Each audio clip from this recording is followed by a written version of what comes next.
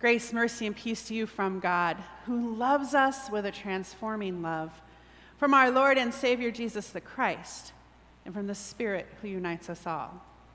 Amen.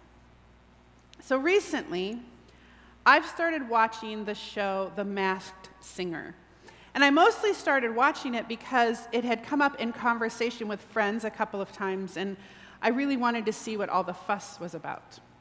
So for those of you who don't know about The Masked Singer, it is a competition, a singing competition. But instead of people we don't know, it's not to discover people, it's with well-known or famous people who dress full from head to toe in costume, so you can't see a single identifying mark of who they are. So there's like a unicorn or a raven or a bee. You can't see their face, and they sing for a panel of judges and an audience who then try to guess who that person is. And each week before a singer sings, clues are given to help the panel figure out who they are, kinda.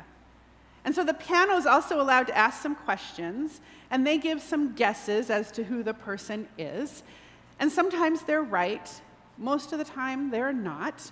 And at the end of each episode, one person who did not win their face-off is unmasked, and you discover who that person is. Who is this? I need to know who this is are refrains that you hear a lot during performances. There's lots of guessing. It's very addictive, which is why we had to cut ourselves off at 3 episodes last night. This is the question of Christmas and Epiphany, though, as well. Who is this? What child is this that's been born? And while we talk about the Epiphany, which happened on Thursday, it happens every January 6th, as I mentioned in the announcements, 12 days after Christmas. So while we talk about it as being a manifestation of being a light bulb turned on for us to know who Jesus was, the question always remains, who is this? I need to know who this is plagues Jesus and his followers most of their lives. Herod asks this question very early on when the Magi come calling, assuming they come calling to Herod because they assume that the king of the Jews would be where the powerful are. So they go to Herod and say, "Where is the king of the Jews?" And he has no idea what they're talking about. So he calls the scribes, who then look in all the prophecies. The Magi are given a little bit more information, and they leave following the star toward Bethlehem. It's not far from Jerusalem. But as they leave, Herod worries. Each year, we hear this story of Matthew's, the arrival of the Magi, and we realize, hopefully, that their arrival changes the story that had been told up until that point. Their arrival indicates an incredible shift that is happening in the world because of this child who was born. And if we consider who Luke's angels appear to, the shepherds, and who the child is born to, a carpenter and an unwed young woman, and then we take in the story of the Magi, we can see a pattern developing, can't we? We realize that God with us isn't just a lovely saying meant to pacify the weary masses. This story, which we try to neatly complete on Epiphany, is that the Creator God enters human history again in a real and tangible way to create new life, a new world order. A world order that is centered around love and inclusion. A world order that looks beyond the individual to the whole. It reminds me of when the slaves of Egypt were freed and God created a new kind of community focused on, wait for it, love and inclusion. The Magi's story reminds us that God's love is expansive beyond what we can imagine, that it is revolutionary then and now. In Matthew's gospel, the Magi point the way forward to the impact that Jesus will have upon human societies and the things that will vie for our loyalties for millennia. It's important to note that the Magi found Jesus because they were open to the activity of God in the world, even though they were not a part of the Jewish people. So often, the people of God rest on what has come before, of the faith and promises given to their ancestors. And while that is important and good to know, it is for all people of God to seek God, to know the scriptures, to be open to what God is doing in the world. Jesus will warn against resting on the promises given to the ancestors. John certainly did. We heard that a few weeks ago. You brood of vipers, he says. Who warned you to flee from the wrath to come? Bear fruits of repentance. Do not begin to say to yourselves, we have Abraham as our ancestor. Because of these words, the people were trying to figure out who John was as much as Herod and the Magi were wondering about this child. Because people were filled with great expectation. They were looking, wondering about the Messiah, and John seemed to fit the bill.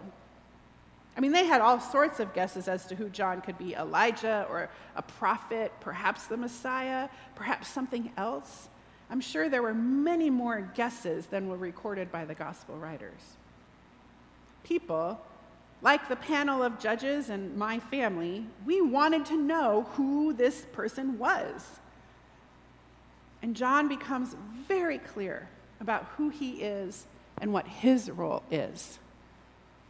The good news John proclaims means calling people's action into account and letting them know that something better was coming. John was not the Messiah. But we already know that John didn't pull his punches, you brood of vipers. John was an equal opportunity exhorter. And so he called Herod's actions out for what they were: bad. But that didn't go over well. Most people in power don't like to be told that, and so John was put into prison. And then Jesus enters the scene as an adult. Up until this time in Luke's gospel, we've been introduced to him as a baby and as a child. So finally we begin to see what all the fuss is about. Only Luke kind of goes rogue here in telling of Jesus' baptism. Did you realize that as you were listening, or did your mind, like my mind, fill in a whole bunch of details? Because Luke doesn't really tell us about the baptism at all. None of the details are there that the other gospel writers include. Jesus is baptized with all the other folks, and we don't even know if it was John who actually baptized him. In Luke's gospel, it's only after the baptism, when Jesus is somewhere else in prayer, that we hear the famous proclamation, "You are my son, the beloved, with you I am well pleased." In Luke, the baptism story is 2 verses long, and the baptism gets the shorter of the 2 verses. So it's probably important for us to pay attention to those differences, because this is key for us in the Gospel of Luke. In this gospel, Jesus prays. But Jesus prays before every big event. We'll see Jesus praying before the transfiguration, before the appointment of the 12 disciples, before his conversation with the disciples about his identity. We'll see it before he teaches about prayer. And of course, we'll see it when he's in the garden before his death.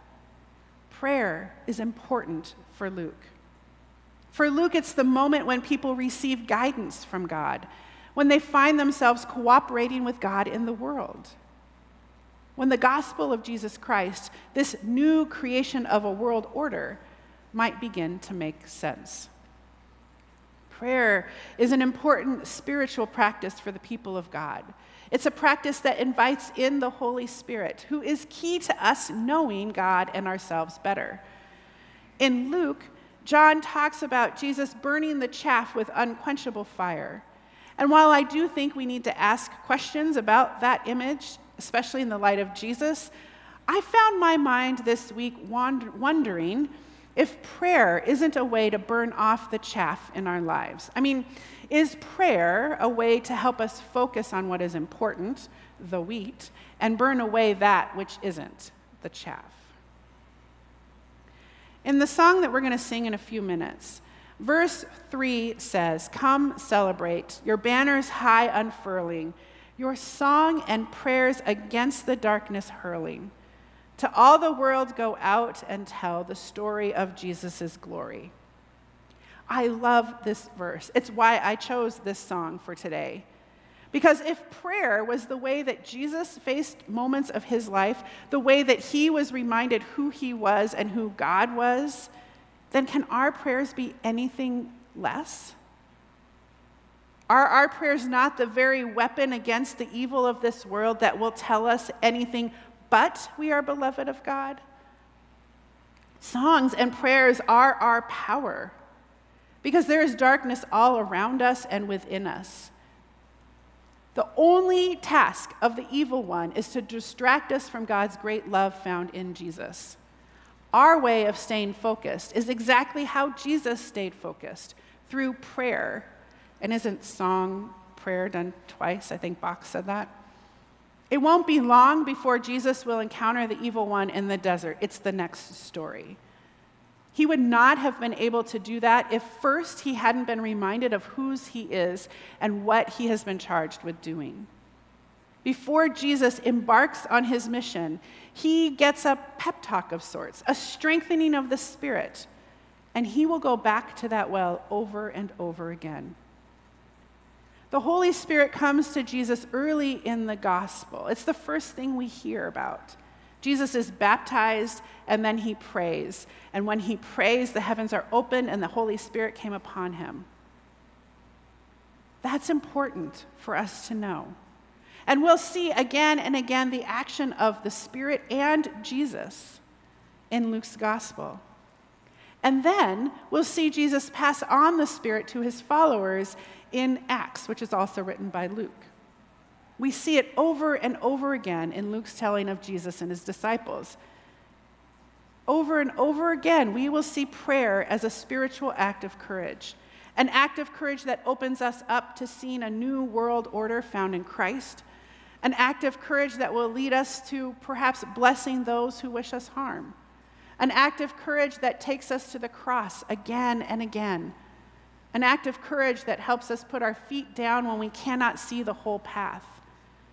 But first, we see Jesus doing these things. Here at the very beginning, we are shown how the Holy Spirit came to Jesus. We're given a glimpse of what it is to come, of the new world order. Jesus is baptized and then is praying, and in that time of prayer, the heavens open and the Holy Spirit comes upon him. The action of the Holy Spirit will be shown to us. So that is a repeated paragraph. I'm so sorry about that, folks. We can't always see clearly who Jesus is, who God is.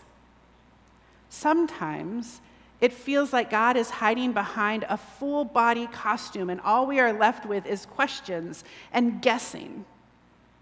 What Luke is going to show us is that the Spirit of God dwells in us, that because of Jesus' death and resurrection, we too are a new creation, loved, welcomed, and accepted.